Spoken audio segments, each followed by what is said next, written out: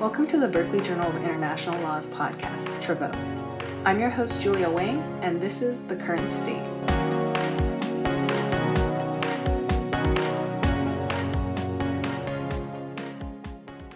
Welcome back to Travo. I'm Julia Wang, and today I'll be talking with Meredith Sullivan about whether last year's Dobbs decision puts the United States in violation of its international human rights obligations. Thanks, Julia. Glad to be here. Thank you for joining us. There's been a lot of discussion domestically about Dobbs, but can you start off by helping us put it in an international context? Of course. As we know, in Dobbs v. Jackson Women's Health Organization, the Supreme Court held that there was no constitutional right to abortion, overruling decades of precedent. While the court has reversed course from half a century of American legal norms with the Dobbs decision, the battle over Roe and the right to abortion in the United States has not been waged in a vacuum. Despite many conservative justices' stated reluctance to look beyond our borders and incorporate international law into their jurisprudence, global comparisons were an undercurrent in the conservative analysis of the Dobbs case. Starting in the petition for writ of cert, the petitioners employed comparative legal analysis by referring to the laws of other countries to declare the United States as leading, and I quote, the world in allowing nearly fully developed children to be aborted. Alito built on this in his majority opinion, discrediting Roe's viability line as nonsensical and stating that it was telling that other countries almost uniformly eschew such a line. Chief Justice Roberts expanded on global comparisons in his concurrence, noting the small number of countries that permit elective abortions after viability. These viability arguments obscured the reality of abortion in other countries that have broad abortion exemptions and free healthcare, for example, in Europe. Interestingly, the petitioners and the court took a comparative approach when contextualizing abortion laws in the U.S., but neglected to mention human rights norms or international treaty obligations. These arguments emphasize the continued relevance of international and comparative law in the American debate on abortion. The United States plays a major role in articulating international human rights standards and itself has binding obligations under international law as a state party to some treaties and a signatory to many other agreements. As we move into the post-Dobbs era, it is important to examine how the decision and subsequent abortion bans in many states interact with the United States' commitments under international law. So, can you describe more specifically how international legal norms apply to abortion in the U.S.? Sure. Since the 1994 International Conference on Population Development in Cairo, there has been global consensus that reproductive health is a basic human right. The International Covenant on Civil and Political Rights, ICCPR, is a primary source of human rights, including the right to sexual and reproductive health. In the international law amicus briefs submitted in Dobbs, numerous scholars and practitioners argue that abortion was protected by the ICCPR under the rights to life, privacy, and non-discrimination. In 2018, the United Nations Human Rights Committee, HRC, found that Article 6 of the ICCPR, the protection of the inherent right to life, included the right to safe and legal abortion. Further, the HRC urged in General Comment Number 36 that as part of their obligations under Article 6, states should work to remove existing barriers to effective access of abortion care and that they should not introduce new barriers. The HRC explicitly stated that states should not apply criminal sanctions to women or girls for having obtained an abortion or to medical providers for having assisted them. In addition to Article 6 of the ICCPR, advocates have argued that the right to abortion is protected by Article 17, the right to privacy. While a key part of Dobbs was dismissing abortion as a privacy right under substantive due process, that does not mean that international law cannot legitimately protect abortion under privacy rights. The assertion that abortion is included under the right to privacy is actually supported by multiple decisions of the HRC.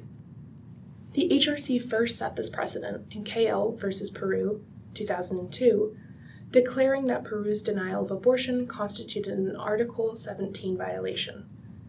In both Whelan versus Ireland, 2016, and in Mellett versus Ireland, 2017, the committee focused on the severe mental and emotional impact of denying abortion care and found that Ireland violated the woman's rights to freedom from cruel, inhumane, or degrading treatment, privacy, and equality through its abortion ban.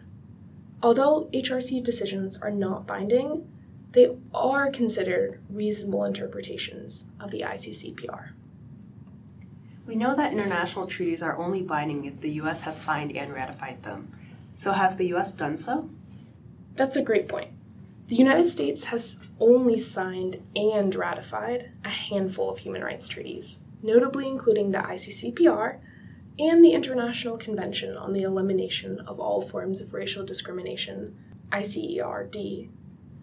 While the U.S. reservation to the ICCPR ensured that the treaty is not self-executing in an effort to curtail domestic litigation for direct enforcement of the treaty, the United States is still bound by the ICCPR on the federal, state, and local levels. Under the ICCPR, and taking into consideration the HRC's General Comment Number 36, the United States has a positive obligation to ensure safe and legal abortion access. The criminal penalties that have been enacted or are pending in bills in multiple states for either pregnant people or the medical providers are also contrary to the HRC's interpretation of Article 6. Further, interference with a person's right to abortion constitutes a violation of privacy under Article 17, which implicates the half of states that have already or are expected to enact bans on gestational limits. What about arguments that laws restricting abortion are discriminatory on the basis of sex and thus also violate the ICCPR? That's certainly a compelling argument, and one that is further advanced by the Convention on the Elimination of All Forms of Discrimination Against Women, CEDAW, prohibiting any distinction, exclusion, or restriction that impairs the ability of women to exercise fundamental freedoms in the political, economic, social, and cultural fields. Article 12 of CEDAW urges states to take all measures to prohibit discrimination in healthcare and to ensure access to healthcare, including family planning services. The CEDAW Committee made it clear in its General Recommendation, number 24, that access to reproductive healthcare was a basic right under the treaty. While sex discrimination arguments do not account for all potential abortion seekers, the right to access abortion is fairly entrenched within the sphere of non-discrimination. The United States signed, but has never ratified CEDAW.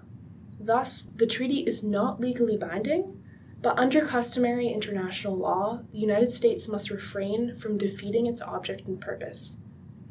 Now that there is no constitutional protection for abortion, the United States undoubtedly contravenes the object and purpose of a treaty meant to expand abortion and reproductive health care as a basic right to achieve gender equality. And are there arguments from other agreements or international law principles that could help protect the right to abortion in the U.S.? Definitely. Under the ICERD, Article 5 calls upon state parties, like the United States, to eliminate racial discrimination and to guarantee the right of everyone to public health and medical care. The 2018 report of the Special Rapporteur on Extreme Poverty and Human Rights acknowledged the unacceptable disparities in maternal mortality between white women and black women in the United States and the persistence of racial discrimination in reproductive health care. Abortion access is a racial justice issue because certain individuals, Black, Indigenous, Latinx, and other people of color, are much more significantly impacted by abortion bans. Due to the disparate impact of Dobbs, the United States is violating its international obligations to actively work to eliminate racial inequities and discrimination. Additionally, the UN mandate holders' amicus brief discussed the intersectional implications of abortion bans. For example, prohibitions on abortion will severely impact low-income and disabled individuals, as well as people living in rural areas. These disparate acts on certain individuals violate non-discrimination provisions of the ICCPR's Articles 2 and 26. Also, the nascent principle of non-retrogression underscores efforts to advance human rights on the international level and to hold states to their obligations. Originating in a general comment of the Committee on Economic, Social, and Cultural Rights, the CESCR, this doctrine prohibits states from regressing in their protection of human rights and has found increasing traction in international environmental law during the past few years due to a concern over backsliding and noncompliance.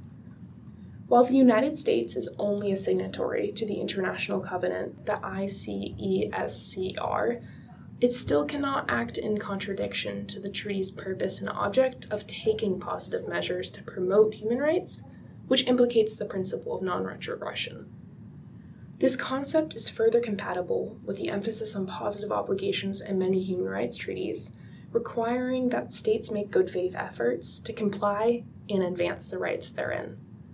With 13 states having fully banned abortion since Dobbs, the United States has taken a huge step back in terms of human rights progress compared to the 49 years of some degree of abortion access. While the doctrine of non-retrogression is an emerging norm, it seems applicable here, especially given the intersection of abortion access, or lack thereof, with gender, race, socioeconomic status, educational attainment, disability, and public health. Thanks to Dobbs, the United States has stepped half a century back in time. For a country that has long conditioned economic aid to foreign countries on human rights metrics, this domestic backsliding is both alarming and hypocritical. The repercussions of reduced or unsafe abortion access infringe on other basic rights protected by the ICESCR, to which the U.S. is a signatory, like rights to health and education. Finally, international legal scholars and human rights organizations have also made compelling arguments that unsafe abortion constitutes cruel and inhumane treatment, which was affirmed in the aforementioned HRC decisions.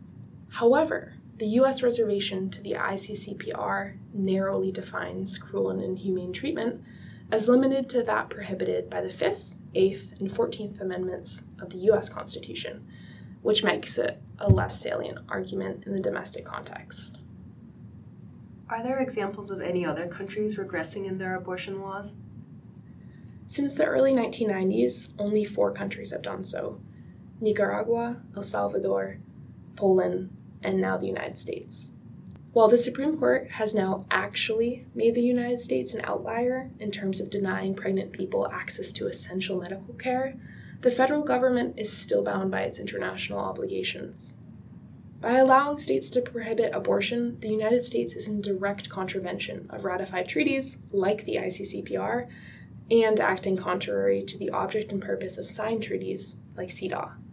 Further, this backsliding in abortion access constitutes a violation of the principle of non-retrogression and sets a dismal example for other countries with more nascent abortion movements. Thank you so much for this overview. Any last takeaways you'd like to share with our audience? Abortion access is firmly posited as a human right in international law and by UN agencies and international treaty bodies. As we navigate increased bans on abortion and procedures across the country, comparative law and activism will perhaps be instructive.